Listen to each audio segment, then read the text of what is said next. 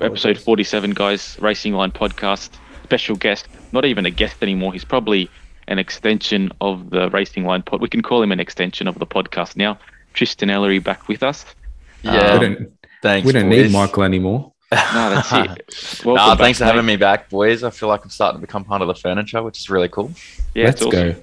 It's good to have a bit more opinion. And today's, like we just said, it's going to be a little bit of a looser podcast. Not a whole lot of racing to talk about. It felt a bit weird on Sunday night to just go about your business with nothing to look forward to.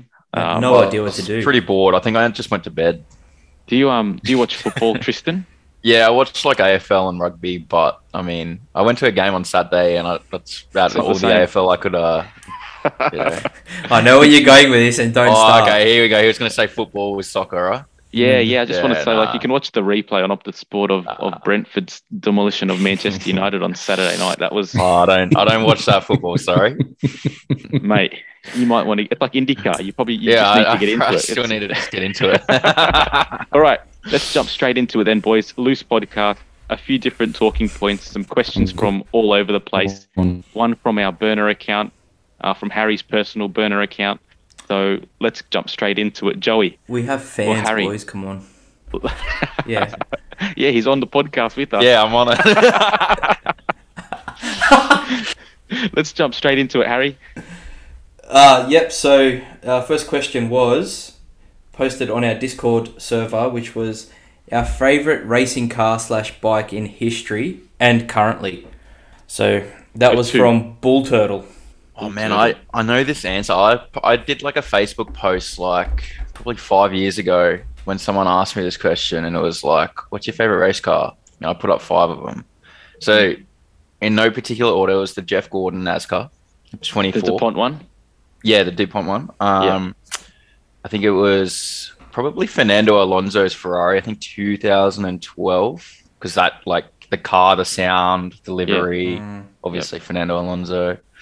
I had probably a bit biased, but one of my dad's supercars, Super Cheap Auto 2003 car, was just on point. Is that the purple, yellow, and red one? Yeah, one the purple one. Mustard did a replica. Yeah, they did it. Yeah, he did a replica. I think. Yeah, that's a hot car. 16 or something. I think. Yeah. Yeah, but and then there was the Nissan GTR, which was the Nismo Academy one that went around a few years ago, the black and red with the grey trim on it. Those are probably GT3? Yeah. Those are probably my 4 favourites. We need to get some photos on the socials of that. I can probably dig them up, but... Yeah. Harry? My favourite... So I picked the 2. My favourite livery car of all time is the McLaren MP44, the Senna Prost. That's probably my favourite. Second is probably... me, yeah, I don't know what it is. So my second favourite is probably the Renault from Fernando Alonso, 2005-2006. There's just something about that car. Sick. That one was pretty sick. Yeah. Can't beat it. So they're my 2. Joey.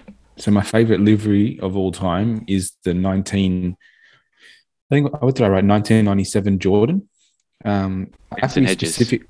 I have to be specific though, because the different years have different animals, and the different animals are important to which one I like the most. So it was the 1997 Jordan, which is the yellow and black Benson hedges with the Viper snake front, not the Hornet front, which I also like, but just not as much. I mean, that is a tidy car. Wild colours. Which one is it? I want to look it up. 1997. You can't see it from my camera. Benson 1997 Jordan F1. I mean, that's a tidy car. Yeah. The colours, yellow and black one. Yeah, the colors are phenomenal, and then just the little Viper on the front, I just think makes it distinct and also gives it a bit of personality. Did Ralph Schumacher drive that one? Yeah, he drove the Hornet one. I don't know if he drove that one. I think that was Frentzen. Was 97 or 98 the year that Frentzen was in with a shout for the championship? I think he was 99. I think he was 99. He was a bit later, or maybe even 2000. It was a bit later. That's a sexy car, Joe. That's a pretty cool car. That's a good pick. I mean, I'm good with all the liveries, so I think I would choose a good one. And then I also had the 2006 HRT, and the The That's reason a I had the mad car. 2006 HRT is because HRT is like the only racing team that really you told the car not through its sponsorship but by its actual design on the car with the man and the line, you know, on there together. Like no car really in any other sport has had like its own branding that was pretty much this like the main sponsor on the car. Was that Scape's era, or was that after? Yeah, it was definitely Scape's Scape's last era, year, I think 2006. I think he had one more with the black line on the side, which is 2007, if I remember correctly. But yeah, I love that car. And then I also had a bike, which was the Kevin Schwantz Lucky Strike Suzuki. And I don't remember that being on the track because I was only like 3 when that was out. But I think that's just a sexy bike. So you've hit on all 3 of those liveries. I know I have. They're bangers. I'm a lord of the liveries. Do you know what else? But I reckon you could even throw in the bloody 2006 HDT livery, which is like in the background behind it. No, it's obviously not. But that was still a sexy. The orange and black was still pretty good looking too. 2006 HDT. HSVT. The driver team. Yeah. Oh, okay. Yeah. It was Tander and Kelly. Kelly. Could have been the year with Kelly won. Well, I had in that actually. I went with my classic favorite car of all time. It has to be the Mazda 787B that won Le Mans, the rotary entry. Yeah, that thing was sick. That Johnny Herbert won in half because it looks amazing, also because it sounds like an absolute weapon. Sounds like a Banshee. And it was so good that they had to ban rotaries from Le Mans. So that was Can I say something quickly before you keep going? They banned them before they won. So they knew they were banning them. But they banned them the year that they won. Yeah, but they only won because they put in a lot of effort into winning it with their rotary before they banned it. You can't confuse the two things. They didn't win and then they banned it. They were banning it, so then they thought we need to win. Look, as someone who's owned a rotary, I'm surprised the thing lasted to 24 hours. Dude, that's the biggest sort of conundrum of it all. The Apex seals survived. Those things shouldn't last 24 hours. No way. Yeah, but beautiful car. Yeah. So that was my historic car. And then, I don't know if any of you have seen this, but the Manti Racing yellow and green Grello Porsche that races at the Nürburgring 24. It's like a day-glow fluoro yellow, fluoro green mixed together. We'll chuck some photos up on it on the socials as well. But going around the green hell, it looks like an absolute thunderbolt. So that's my current favourite car of all time. Between all of those cars, though, I have to say we've got a good mix of current and classic liveries to put up on the socials, boys. So that might be.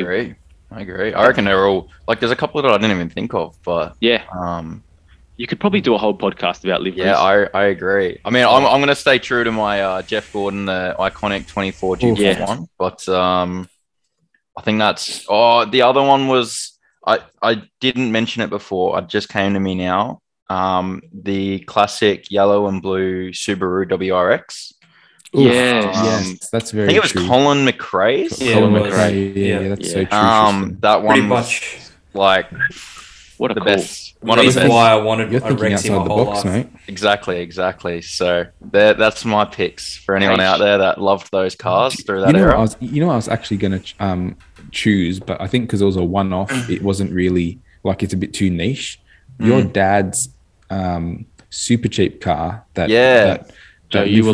you bounced out when we spoke. Yeah, about I said I might be a little bit biased, but that's in my top 5. You bounced out, Joe. Sorry, guys. Of the current cars around, just quickly. Yeah, current cars around. Yeah, I'd probably go the Ferrari, and the only reason why is because the Mansell Ferrari back in the early 90s was one of my favorites as well, and they're very similar. The color, just the tinge, it's all red. That like Grello car that I spoke about is a current car. Mm-hmm. So I feel like F1 teams, their liveries at the moment are very forgettable. Black. Probably because we're in the moment and we're not looking back. The Red Bulls are iconic already. There's no nostalgia to them yet. Yeah, Like, I mean, even- I think if you're looking at it, like we mentioned some pretty iconic liveries before. If you're looking back on the course of history, the Mercedes isn't going to be on there because it's in always your silver top or five. black. Nah, it's not going to be on there. So it's like No. the designs at the moment are just so boring and bland. Like there's no excitement to them. Yeah, I agree. Probably because they're so commercialized. If you look at like even the McLaren, have a good look at Harry's background, and you'll see like Interesting. Can I say that McLaren has not grown on me this year? No, it hasn't for me Especially either. because the sponsorship always changes on the side of it. I just look at it every week and I'm like, You know what I can't get over? The Google rims, because it looks like a lolly. It looks like a bloody lollipop color.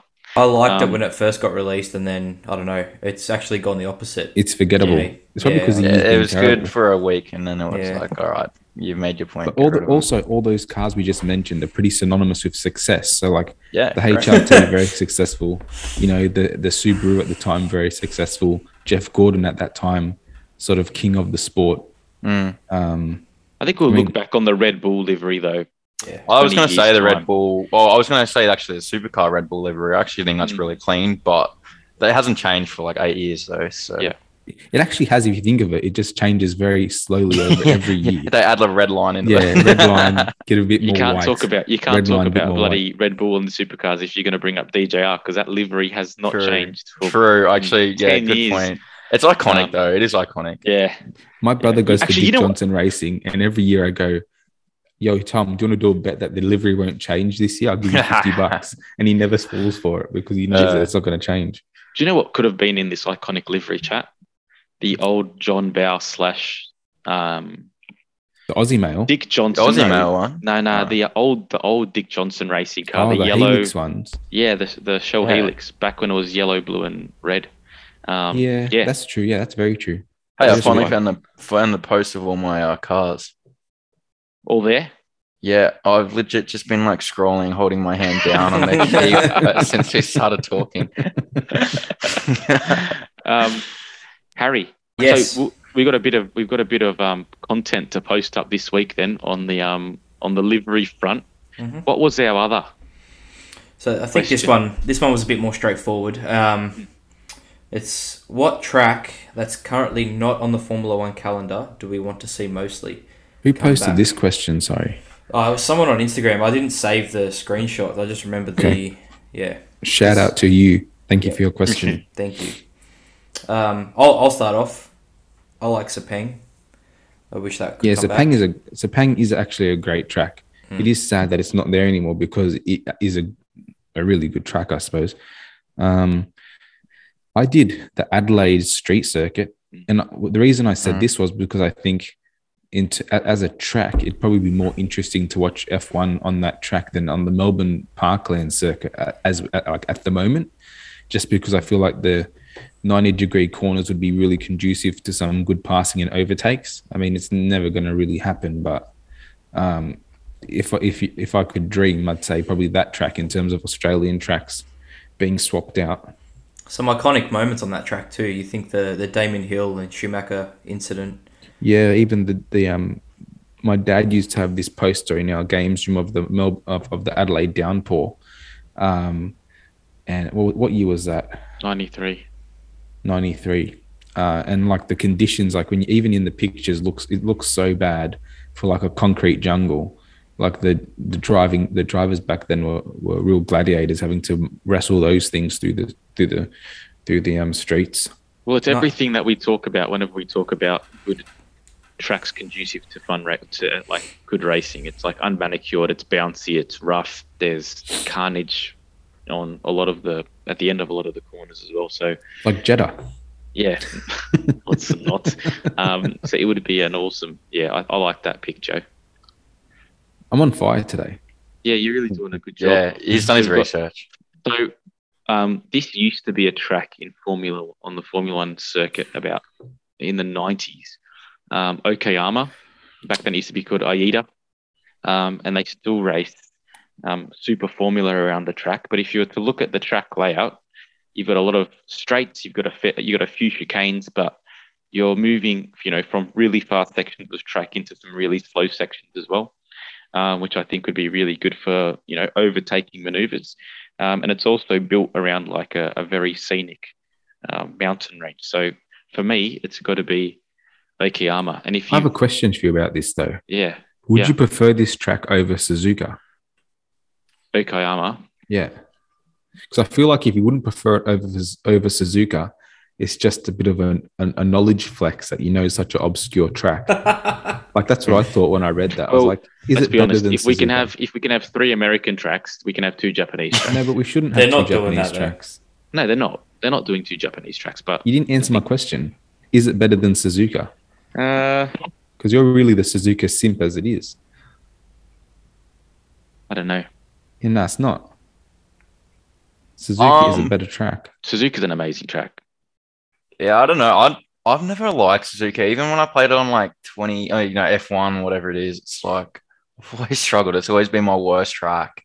And maybe that's why I don't like it. I hate the last chicane. That's what I hate. It's just so fast. I can never figure it out. You have to think too much. It's a racist track. Yeah, I know. That's me screwed then. Anthony only likes the difficult tracks because he feels like he has the talent that will elevate himself above everyone else if he was there.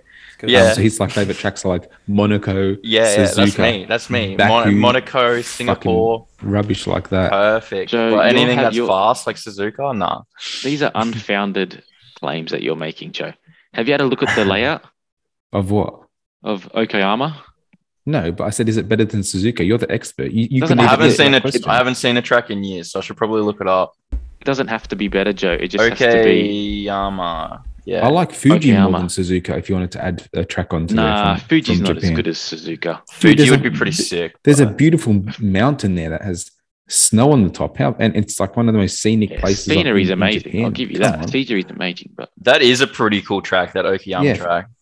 The layout's awesome. I reckon if you had F1 cars going around there, there's some good racing that can happen there. It's a bit like Hungary with that back section over there. It goes a bit of a kart track, like a kart vibe to it. I kind of like that. I was going to say my pick would have been there was actually 2. There was one, I think it was New Delhi. They had a pretty cool racetrack. Yeah. They had like a really cool racetrack. I remember playing it on like a F1 2012 or something. And it was just like the coolest track. There was another one as well. I think it was South Korea. Oh, South Korea, I didn't really like. I don't remember it too well, but I just remember I always loved that track. And I was like, one day went off the map and calendar. I'm not going to lie. I always enjoyed racing I think it's called the Bud. Might be the Bud. I think it could be the Bud circuit or something like that. But in New Delhi. Yeah. I really liked that Indian track, to be honest with you. It was like the India one and Turkey were 2 obscure tracks that I really enjoyed racing at. But I had that really cool last corner coming onto the front straight, and it was like a short pit lane as well. Yeah. Yeah, I'm a fan. I like that point. This time next year, we'll probably be putting Spa on the list. Yeah. Yeah, well, that's true. Imagine that. You know what? That is a better track than Suzuka. What is? That Okayama. I actually agree. Can you take it back? But Honda owns Suzuka, don't they? So that's never going to happen. Yeah, Honda's. They probably do, yeah. Joe, can you take it back? What? Your negativity. So, what do they race there? They race GT there, do they? They race Super Formula. Asian GT. Yeah, Asian GT. I see that there. GT as well. That's a really cool track. Japanese superbikes. They race a lot of things there. It's just nothing that's mainstream. But they used to race F1 there, so it's obviously got to have some level of like racing pedigree for it to be racing there. Looking at all the liveries that we were looking at during the research of this, one thing I noticed, even up to when I looked at, mid 2000s, 2010s, the cars were so much smaller and they just looked so much quicker. In F1? Yeah. Everything, really. Yeah. Even in supercars, the touring cars, it's like they look that's true, tiny compared to what they are now. They're like double the size almost. Do you know what's crazy? A current Formula One car is bigger, dimensions-wise, than a Le Mans prototype. And if you were to look at them on TV, you would think that the Le Mans prototype would be significantly larger. But an F1 car is bigger than an endurance prototype, which is crazy. They're a big car, though. They are. That blows my mind these days. Well, they wonder why it's hard for overtaking to take place and why there's so much aero effect. It's because they're driving stale, at hundreds of kilometers an hour. Yeah. Another good talking point, boys. Well done. I think we came to a bit of a consensus in two of those points. So that's good. Good vibes. Thanks, Mr. Baja. Yeah, you're welcome. You're welcome, mate. Joseph. Yo. Talking points from the week of racing. I had one about Remy Gardiner, which I found interesting, humorous, and somewhat puzzling. So like it's a mix of everything, because at first I thought, makes sense. And then I thought about it. I go, no, it doesn't. So they were talking to the head of KTM about the seat selection for next year, because two of the seats have been pretty much confirmed, which is Jack Miller and Brad Binder at Red Bull KTM. And then they were saying the two Tech 3 seats haven't been confirmed yet. We've got one that we're sort of sure of and one that we're not sure of. Who's the sort of sure? I think they were hinting that was Paul Espargaro going back. Oh, yeah. Okay. Right? No, Fernandez is... so Raul Fernandez isn't there next year. He's not at KTM next year. He's going to Aprilia. So that's pretty much known. And then they were saying, we want to bring in our talent from from our feeder teams from Moto 2. And that was implying that Augusto Fernandez was coming up because he's leading the championship, right? And at first I thought, he's leading Moto 2. If he wins Moto 2, then that would make sense. And then I thought, but Augustin Fernandez is literally the exact thing that Remy Gardiner was the year before last. You know what I mean? It's not like he's come up through Moto 3 with KTM. It has an allegiance to him. He's literally ridden for Pons and then for one or two seasons. And then he VDS. rode for Mark VDS for 1 or 2 seasons. And then he's only gone to KTM now to win the season pretty much. And then I thought, I wonder how old he is compared to Remy Gardiner. And he's exactly the same age. So implying that the only reason that Remy would be losing his seat was because they were trying to promote some kind of loyalty to their feeder system. It just made no sense to me, considering that if you look at the probably the only rider who's really come up through their feeder system at the moment is Raul, who's not even going to be there, and Oliveira, he's not going to be there next year. I just thought it was a real weird sort of comment to make if the driver that they're looking to promote hasn't really been in the system anyway. It's only been there for half a year. So what do you think about that? Well, two things. First question, do you think that based on how he's performed this season that Remy Gardiner has done enough to make it an easy decision for them to keep him? No, but I think he's done enough to keep himself there for another year.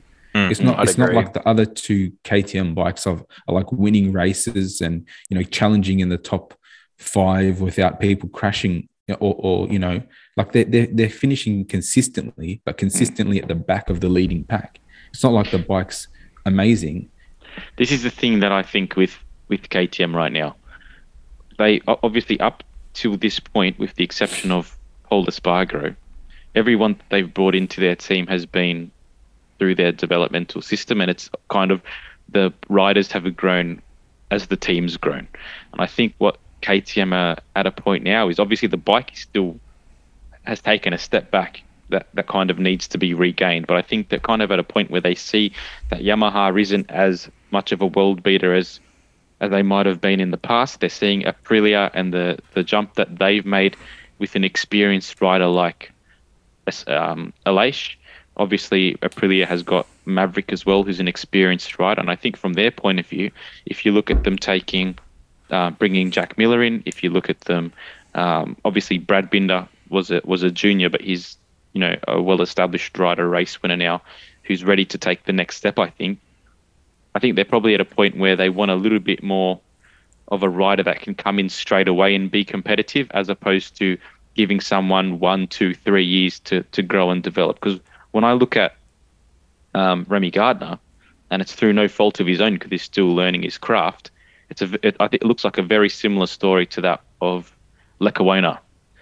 The bigger thing that I think works for Gardiner, though, is if Yamaha was smart, all of this young talent that people are throwing away they should be lapping up because they have got literally no kind of future direction with younger riders. So there's a lot of young riders. They've got no seats. Yamaha. They've got no seats. They've got 2 seats. They're not having a satellite team next year. Aren't they? No. But at the start of the season... That throws my idea out of the bloody water, doesn't it? At the start of the season, I asked you, both of you, what does Remy need to do? Yeah. And I remember I said... Beat his teammate and stay on the bike. Yeah. And he's literally done that. And then you look at it and I was like, I know that Fernandez had a few good results at the end of last year, but then I looked back at his results. He got no wins last year.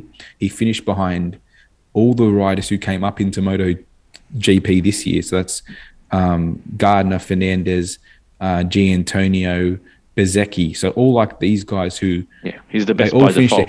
He's winning now because all those guys have moved up.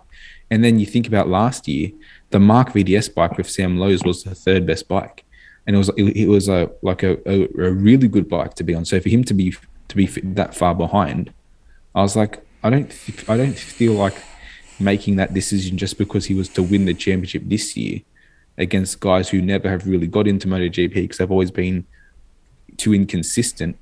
Would be a stretch to sort of throw Remy out, considering that now this whole year would then become a waste of time because you probably have the same problem next year when you bring a new rookie onto the bike.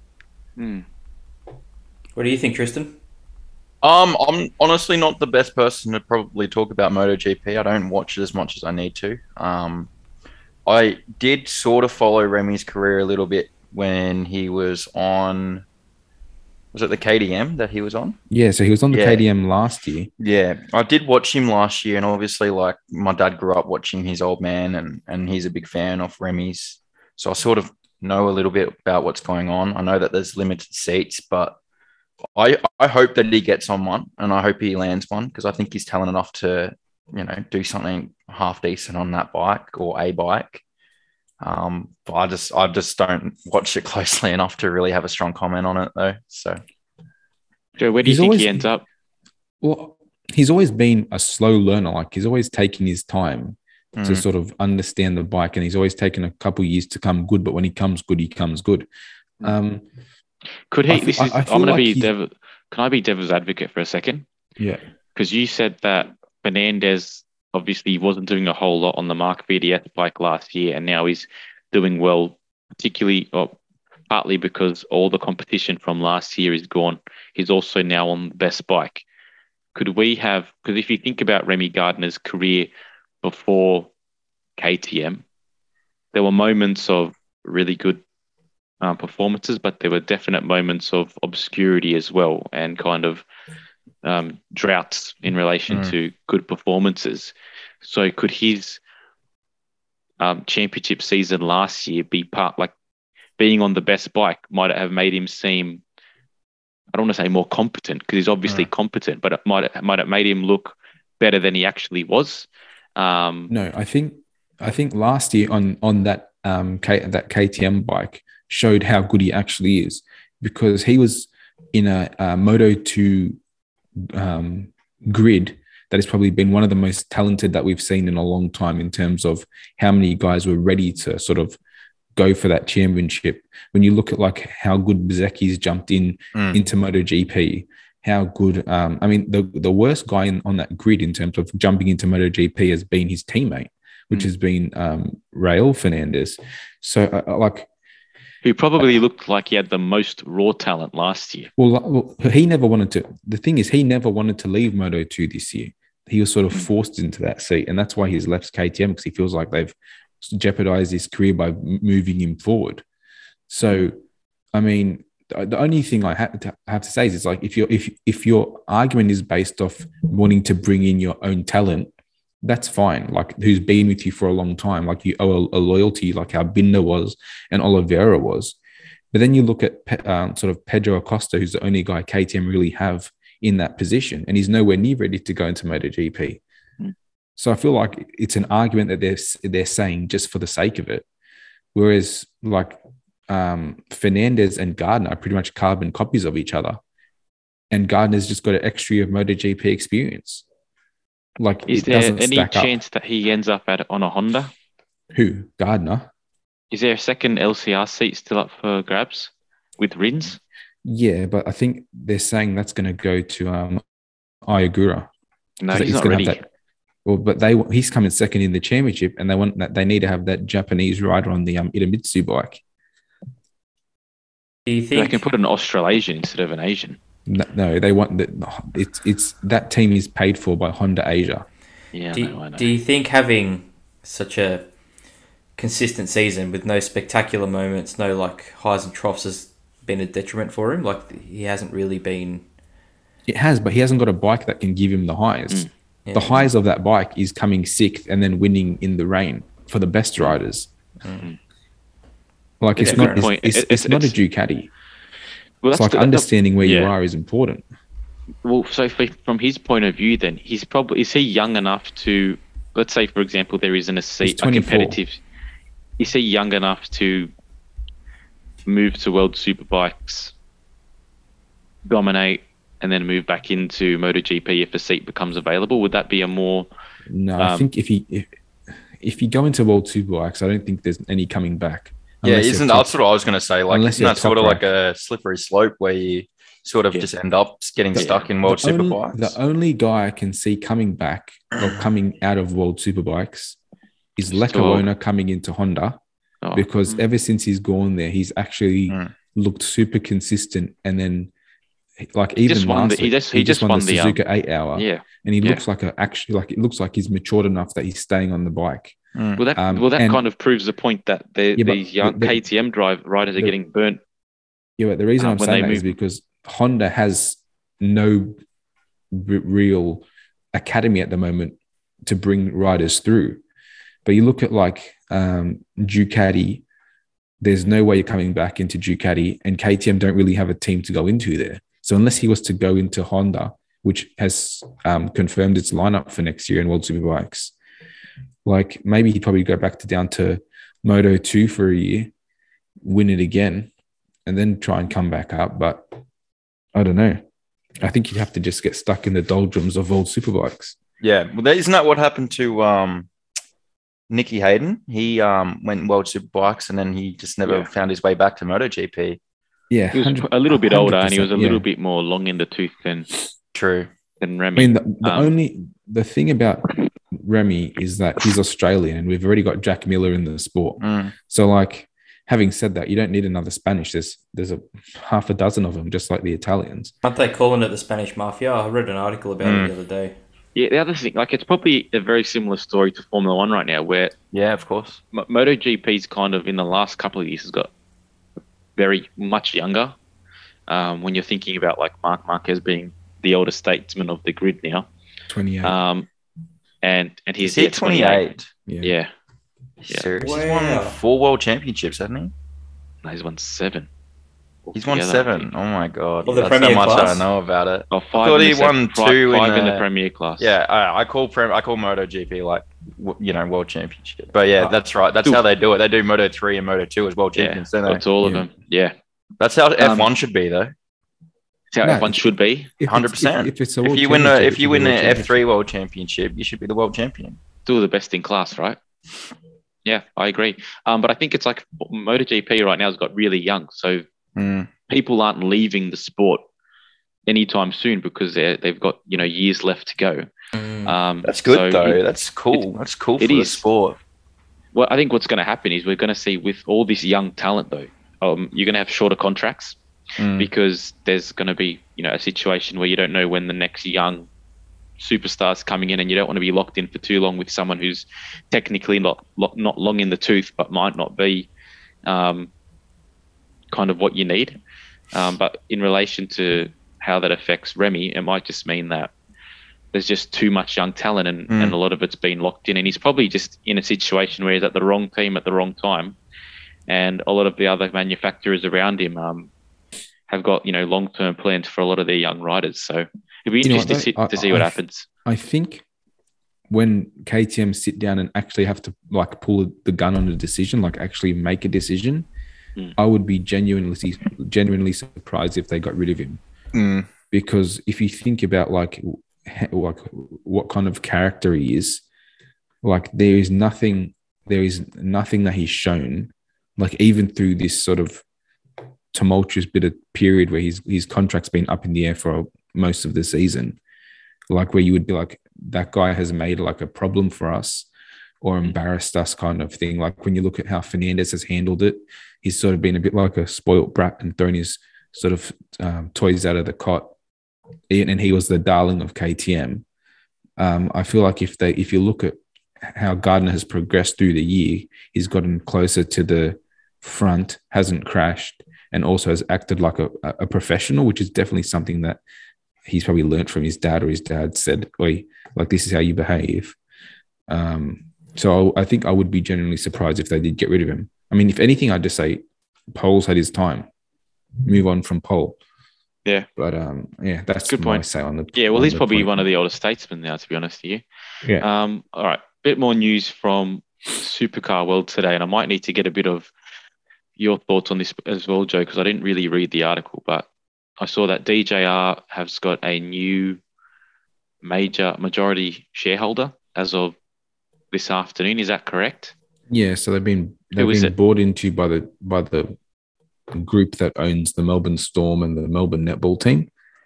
I can't remember what they're called, but I just thought it was interesting story since Dick Johnson has sort of, not Dick Johnson, since Penske has sort of come in, done its thing and gone out.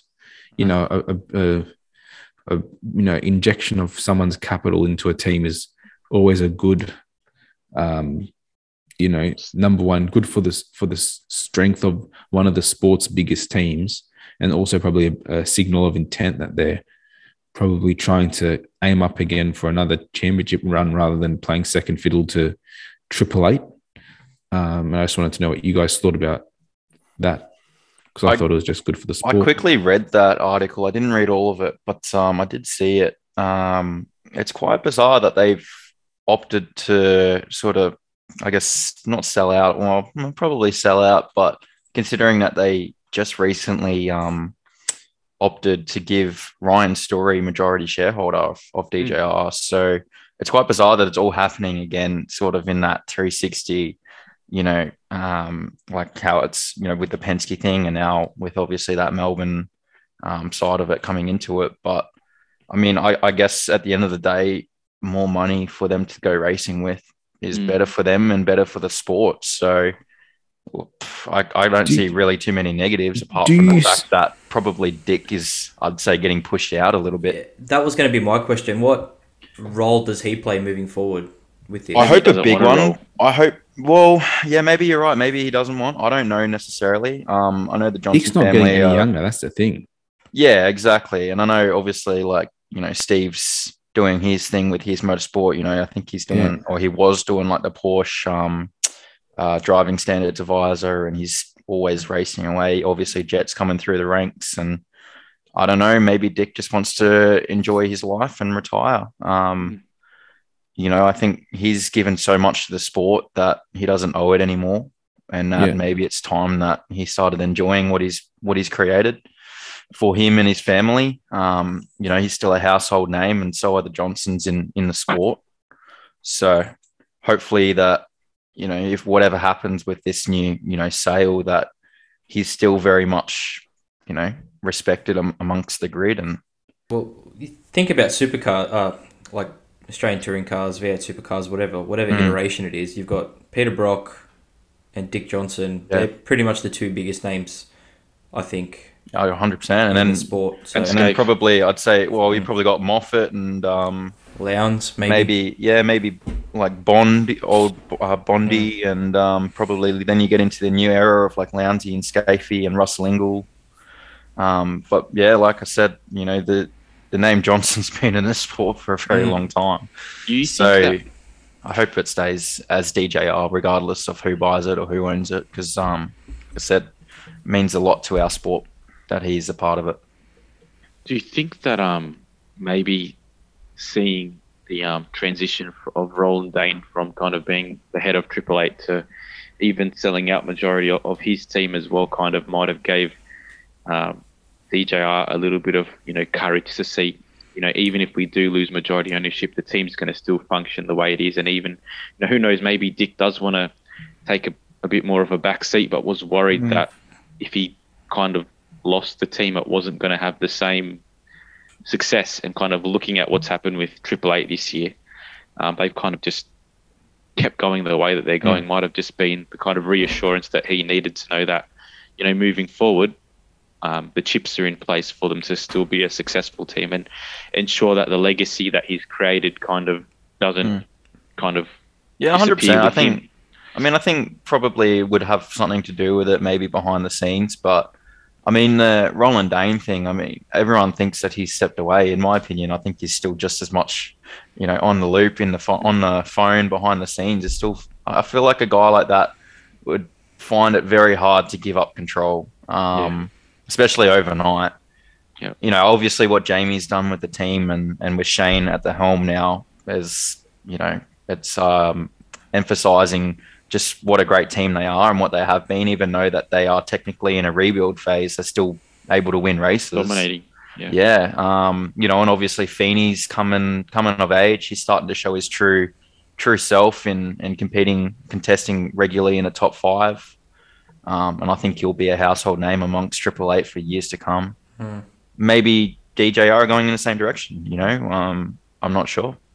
I mean, Dick Johnson definitely is in a different stage of his career than even Roland Dane is, like when you think about it. I mean, the thing with Roland is that everyone who's still running that team, other than the fact that I think, is it Tony Quinn who owns like the majority of it now? Yeah. Like everyone who is running that team are sort of like Roland Dane's adopted sons, like Whincup and what's his name? Duddo have been there since pretty much day one.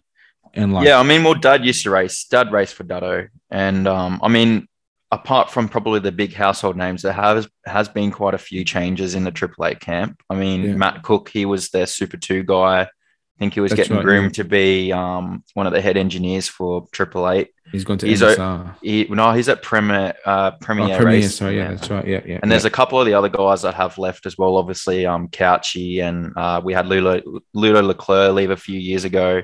A couple of, there's probably more as well that I'm not thinking of. My boy at Walkinshaw. Yeah, well, exactly. McPherson. Yeah, that's what I mean. There's been probably 5 household names in Red Bull that have left over the last few years as well. So I guess maybe it's their way of rebuilding, getting some new blood in the team. Obviously, Jamie's running that with, the direction of Tony Quinn. Both of these guys, mate, they just have, an absolute what's the word? I'm trying to think of it. Anyway, they have just an absolute passion for motorsport and they love it. And they know they've done it for so many years, especially a guy like Jamie, who's, in my opinion, probably the best supercar driver, of all time. I think stats don't lie. Do you think that this could be sort of Dick Johnson preparing to, like, say 10 years ago before the whole Penske investment, like Dick was sort of swindled out of a lot of money from his team with the whole Nathan Tinkler investment, which sort of sent him up shit creek for a bit. And then, bloody hell, how did you remember that? Dude, he deep dove today, right? No, I didn't. Nathan Tinkler ruined everything he invented. Everything he touched. The Newcastle Knights, Dick Johnson Racing. Oh, I remember that guy. Yeah, that guy. The big heavyset dude, right? Yeah, the Newcastle Jets. Everything he touched went bust. But he swindled Dick Johnson out of a lot of money with that investment. And I remember Dick Johnson selling a lot of his memorabilia, like all his old cars, just to keep his team afloat. So for them to go from those hard times, to winning championships, to then not long later, championships, that's like with the help of Penske. Do you think, like at his age now, he's probably thought, I've been to the top, I've hit rock bottom, I've sort of steered the team back to success. So now to set it up just to continue that success with someone else's money and sort of hand it off to someone I trust or a group I trust would be in the back of his mind as well. Yeah, I think probably. I don't know, obviously, what's going on behind the scenes with Dick and that, but I know that he absolutely loves motorsport. And I don't know, I feel like he'd probably still be doing it if he could, but maybe he's getting to a point where, maybe it's time to start passing the reins on to someone else, and Not good for the maybe, ticker. maybe enjoying he needed to buy what he's created. So maybe he needed to buy a really expensive plot. Oh. What? Like a gravestone, he's saying. A really expensive. Anthony. That's No, bad. that's a bad one. That's Come bad. on, F. Come You know what I was on, going to say, though? You talk about the darkest days of DJR. It brought about one of the greatest moments in supercar history. What's that? The Chaz Mostert original True. That's true. first win at Queensland Raceway. True that. 2013. And that cab charge. I think it was Wilson Security. Wilson Security it was. Yeah. Absolute bomb. Killed it. Yeah. Look at you going through the annals in your mind as well. Yeah, I remember that because I remember he was That's so true. junior, and I'm like, that guy can't And wait he for got him to Tickford. How did that all happen though? Because And then someone got injured or something, didn't they? It could have been, I don't know if it was there Max Wilson racing for them? Who? Was it Max Wilson? I'm not sure I don't exactly. remember. But he was a Super 2 driver for Tickford, and then he kind of just got loaned out for the year, right? And Yeah. then Because he raced Bathurst with them as well. yeah, well, I think he did end up doing half the season. Yeah. One at home in Queensland, and then One on debut, didn't he? might have been his debut. The rest is history, but hey, Yeah. look at that. I What a can't man. wait for next year. Those cars, hopefully bring them, they're all closer together and it'll be a three-way fight between Shane, Yeah, Hopefully more than Cam three and ways, Chaz. right? No, but at least they're the three that I want to And see Anton. go. I'd say probably you'd know straight away at the first race of the season whether Walk and Shaw have a chance of winning it or not. If You can't not, say then that, you 'cause just if it's go Clipsal, all in then on them to win Bathurst. They always look good at Clipsal, so you can't say that. If we're racing That's so at Clipsal true. first, they'll win at Clipsal, then they'll go to Sydney Motorsport Park and come 15th. In Yeah, even but cars, Sydney's a tough track. Like even I've raced at Sydney, and it is one of the hardest tracks to set your car up for. So I don't want excuses, Tristan. I just I want know. a championship I just want to give If you they're- excuses. if they're all even, the greatest driver in Australia Uh, currently has to be the champion. in the Cam world. Waters. Yep, the greatest Australian driver. Cam, look, I no Did you see- arguments here. I think between the top four, you got Cam, you got Shane Van Gisbergen, and Chaz Mostert, and I'd probably throw Anton De Pasquale in there too. Did- Between did you those he- four, I think Did you any hear of them. that? Did you hear that take a couple of weeks ago of Anthony saying that Cam Waters is the best Australian driver I in did. the world?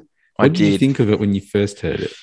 Initial one, and no, and I don't know if you know Cam, but I do. just like when you, the first thing you thought of when you said when you heard that, was it really? I think he hasn't won enough Enough. for him to be considered maybe You've as said one of enough. my You've said- my you- top. You've said enough, Tristan. But that's not to say that I don't think he deserves to be there. I mean, I back Cam's talent, night and day, and like I said before, between he, Chaz, Anton, and Gizzy, any one of those guys could be champions in the Giz right is not car. Australian, so we don't want to give. Oh him yeah, the but we go. count them. We count the Trans Tasman. We're playing they're our- Scotty McLaughlin at the You know, moment. I know they- everyone claims Scotty, everyone claims Shane. They It's don't have to do the same thing to us though, because all their drivers are really good. Yeah, but we've been doing that for years, mate. We did that with Greg, with Murphy. Murphy. Everyone's And gone, he's a bloody and Aussie. Russell Nah, Crowe. mate. Yeah, Russell Crowe. Anyone that's Hey. half talented, we'll try and claim them. They haven't got H. the infrastructure to bring them. Hey, up, we so- even tried to claim ACDC. Are they Kiwi? Are they Kiwi? No, they're No, they're Scottish. Scottish. Oh, Scottish. I was going to say you got me. But we'll claim them because they went to I school like here. Yeah, I like it. H. Yo, Yeah, you had a question that you needed an answer for.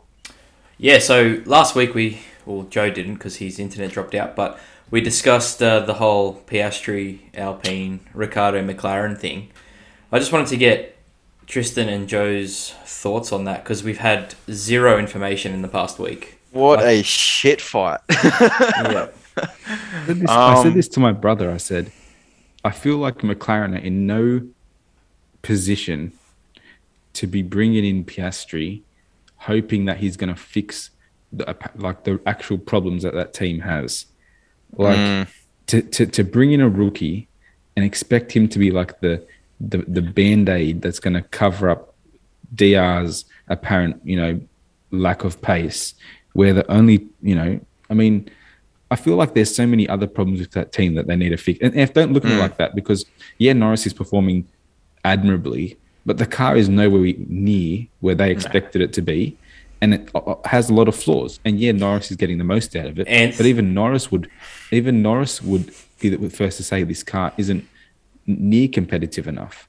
So maybe what I would suggest they do is keep DR. Don't waste the money that you're going to have to spend to pay him out his contract and send him somewhere else.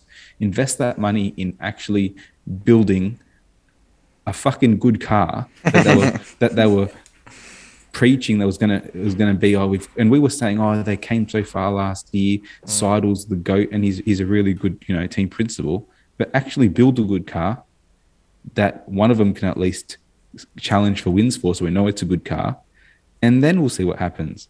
But to sort of make the excuse that the reason that the team's not doing well is Danny Rick, and then to bring in a rookie and expect him to be the savior of the team is such bullshit. And Anthony's looking at me like Danny Rick's done, and he's probably not going to be the same Danny Rick ever.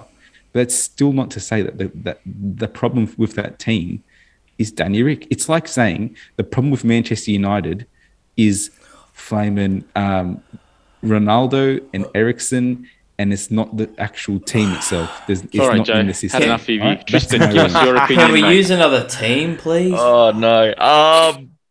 Back on track, I guess. No, I don't know. I mean, obviously I want Piastri in F1. I think he should have been in it this year. I think Alpine completely stuffed up when they didn't find a spot for him. I personally think Ocon's overrated, but whatever. Same.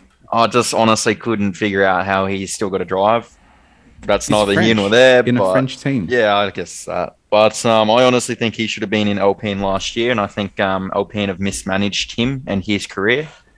And if it were me, I probably would have gone and looked for a drive, even though you probably knew you had one next year in Alpine. I would have definitely gone and looked around and done some window shopping, seen what's out there. Obviously, McLaren aren't too happy with Daniel Ricciardo. Obviously, Daniel Ricciardo's not too happy with McLaren. I mean, it sort of makes sense to bring in Oscar Piastri.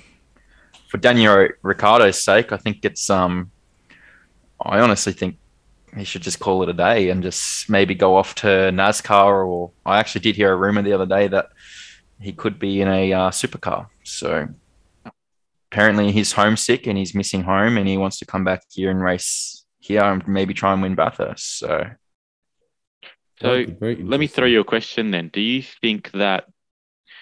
So Joseph's painted a very colourful picture about everything that's wrong with McLaren.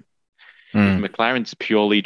I'm sure that they're aware of the limitations of their car. They've said as much for, multiple months now. But even if the car isn't where they want it to be, there's an argument to be made that they're still trying to get the most out of it. And when you've got one person with 79 points and another person, I think, on 18, then that's not going to cut the mustard, particularly when they're still in the fight for fourth. It's tough for Daniel because I sympathise with him, because I know deep down he obviously believes in his talent, as we all do. We saw what he was capable of in a Red Bull, and I think we touched on this last time we spoke as well. He come into F1, obviously he was in the Toro Rosso at the time, which is now AlphaTauri, and he came in, he was in a shit car, then he got given a good car, which was the Red Bull, and he's been told, go on and win races, go on and try and win championships, which, given the right season, he probably had the opportunity to do so. And then he shops around for a bit, ends up in 2 shit teams in a row, which are underperforming, and the car's just useless, nowhere, not really competitive. And it's so what he's used to is, up here, and what he's getting is down here. Whereas Lando's come in, he doesn't have any expectations. His expectations are, I'm going to be in F1. Whatever I get, I'm going to be comfortable. He gets a piece of shit, and he's driven it to above that. Expectation. Yes, exactly. So his expectations are, that's bad. So now that he's in a, I guess, half-decent car, it's a lot better than what he's used to. So I sort of sympathise with him. And we saw this at the start of the year with Hamilton. You got a guy competing for the World Championship last year to finishing 8th. And it's everyone's going, Hamilton's done. George Russell's so much better because he's contesting for podiums and that. It's well, it's the same scenario. You know, what Lewis has been so used to for the past 8 years is being in a fantastic car. He hasn't had to get his head around anything. Now that he's not, he has to get his head around driving a bad car or a car that's not as good. Yeah. And so George Russell goes from a Williams to a car that's 1,000 times better than the car he was driving last year. And all of a sudden, oh, look at him. You know, he's talented.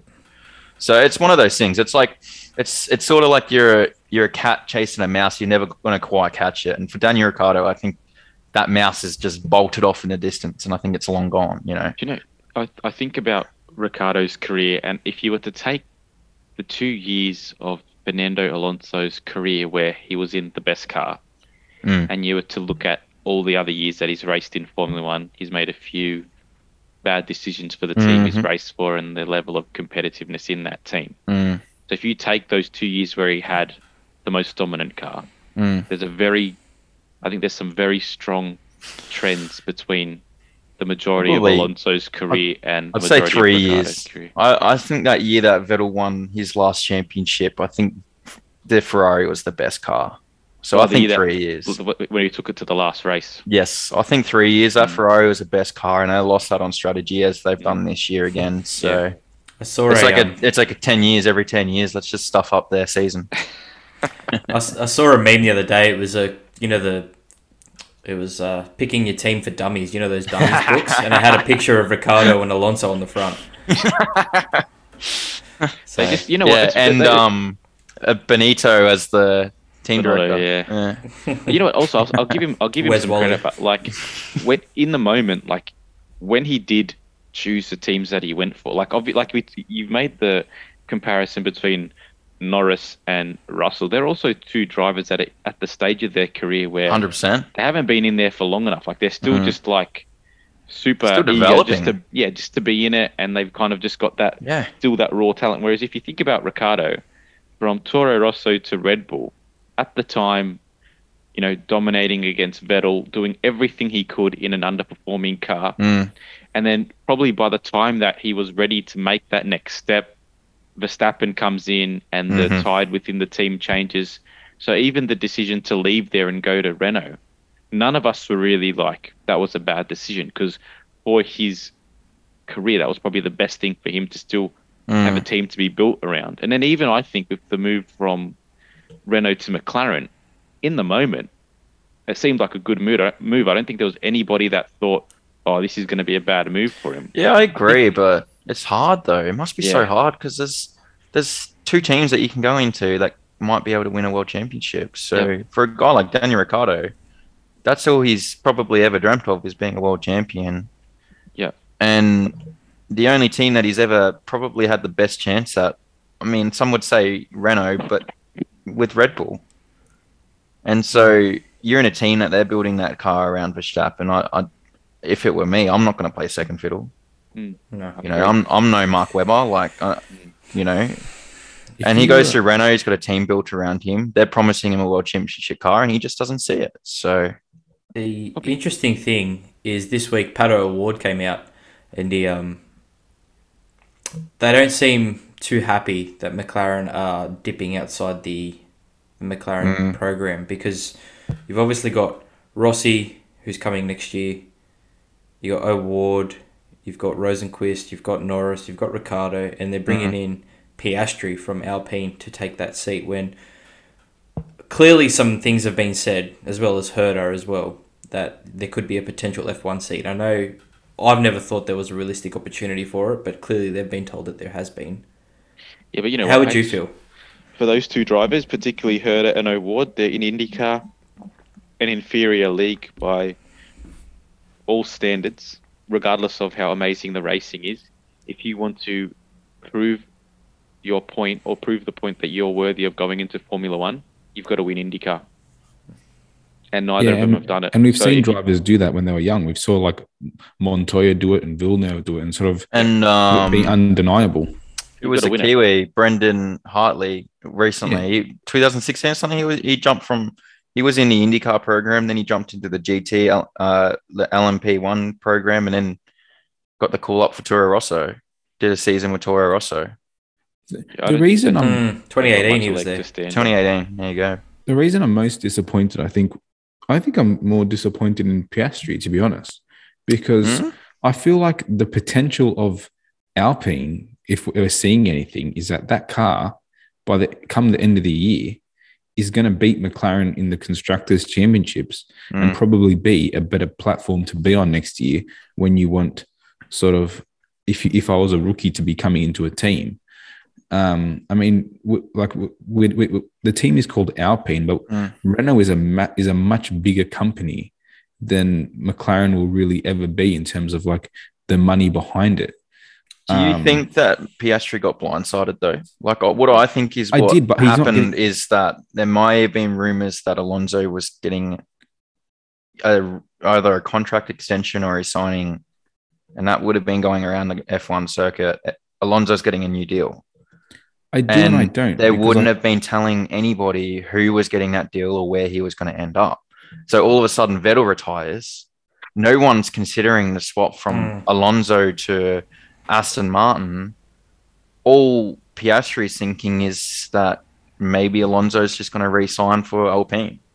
And so for him to go out and window shop and go, well, I'm not going to be on the grid next year in Alpine. They've promised me, but there's still no seat available. Why not go have a look around? There's rumors that McLaren want to get rid of Daniel Ricciardo.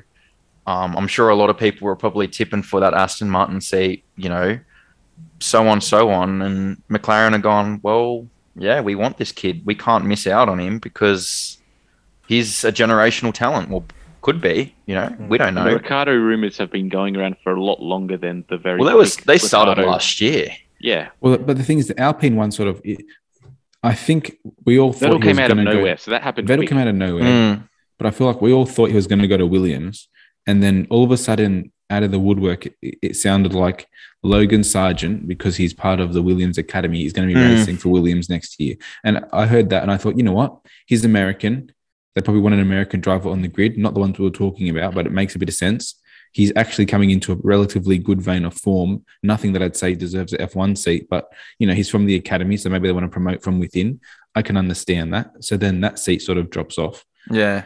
But I can't see Alpine not wanting to put their own world champion, who they have brought through the ranks, really put that in their team.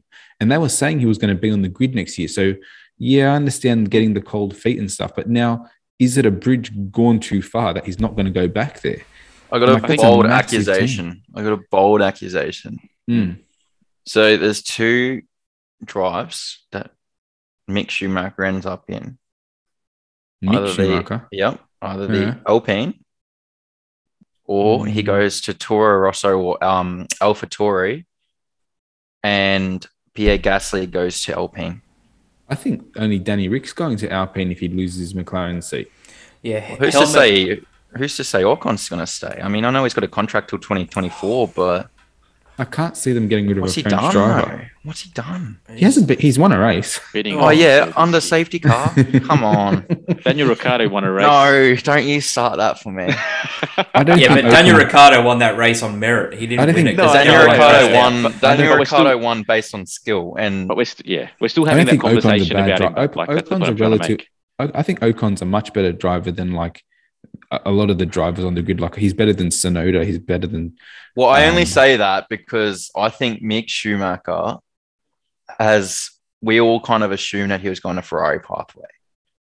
Yeah. Now I don't think that's the case. It's either Mercedes or it's Red Bull. Let's say Perez goes till end of next year, right? Let's just say that 2024 there's a Red Bull seat available. But they got drivers to promote from within as well. Yeah. That's the thing. But you put Mick Schumacher into AlphaTauri this year. Next year for the 2023 season. He has to prove himself against maybe a seasoned veteran like Yuki Tsunoda, unless they keep Pierre Gasly. I don't know. He has to prove himself against one of those two. And then he gets the promotion to Red Bull. I would agree with you, but I did see Helmut Marko came out last week and said, we're not letting Pierre go anywhere because he's our only option if something happens to Perez or Verstappen. Yeah, that makes sense. That makes a lot of sense. They love Gasly. I don't see why they wouldn't. I love Gasly. If it were me and I were Gasly, I'd be going Alpine though. Like you say, French driver, French team, fuck Ocon off, you know. Put an actually good French driver in there. I'm glad someone sees it because I've wanted Gasly at McLaren for a year now. Gasly McLaren would be pretty cool. McLaren can't afford any more fucking drivers. They've made enough mistakes. Right? Let's leave McLaren out of the conversation. McLaren have promised like 10 drivers, a total of 7 seats next year. They got enough. They got a driver for every Grand Prix next year. You know what the beautiful thing is, boys? Silly season will be wrapped up in a month or so's time, and we'll have a lot more clarity about what's happening in Formula One, and then that will give us a lot more clarity about these hypotheses moving into the near future of Formula One as well. So, not too long to wait. What if they all come out and announce their teams, and then we get what happened with Piastri, and he comes out and says, "Oh yeah, I'm not racing for you guys." Then we've got more. What happens if that happens again? Like, I can't deal with that much drama. That's more drama than a season of the Kardashians. I said this a couple of weeks ago. I'm going to say it again. How come McLaren are the only team who seems to be able to think they can get drivers out of contracts that seem to exist? Do they not have lawyers? They're the only team who's done it now in 2 different sports. So I want to see how this pans out. But if say Piastri's racing for Alpine next year, and Paolo's racing for Ganassi in IndyCar next year, how dumb is McLaren as an organisation going to look? Yeah, it's is that when they just go straight up and fire Zach Brown? Or no, I don't think it's a Zach Brown thing. It has to stem from the top. It might be. You don't make calls with that much money. I just worked it out.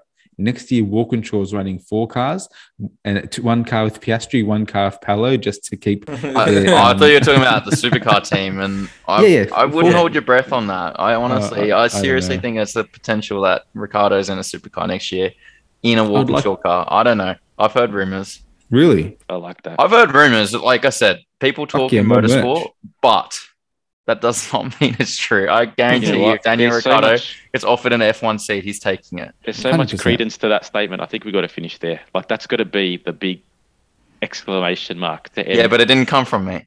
It did. It came from you. It's going on the socials. I'm going to make that a title of this. Yeah, that's it, mate. We'll get some clickbait from that. Daniel Ricciardo to Viet supercars. Yep. Ricciardo to Walkinshaw. I like it. Boom. All right, boys. That was a good chat. All right, boys. No worries. Thanks for having me on. Mate, thanks for joining us. Tristan, that was so much fun. Nah, that's all good. I love talking motorsport with you boys anytime. Legends. Harry, Joseph, as always, thanks for jumping on. Everybody else, thanks for listening. Please like, subscribe, share. Join the Discord. Yep, join the Discord. We're trying to have some Discord. Keep sending through those messages so that Harry doesn't have to keep making fake accounts. And we very much appreciate all the support that we have been getting. So thanks, boys. Have a great night. And we'll see you all next week. Thanks, mate.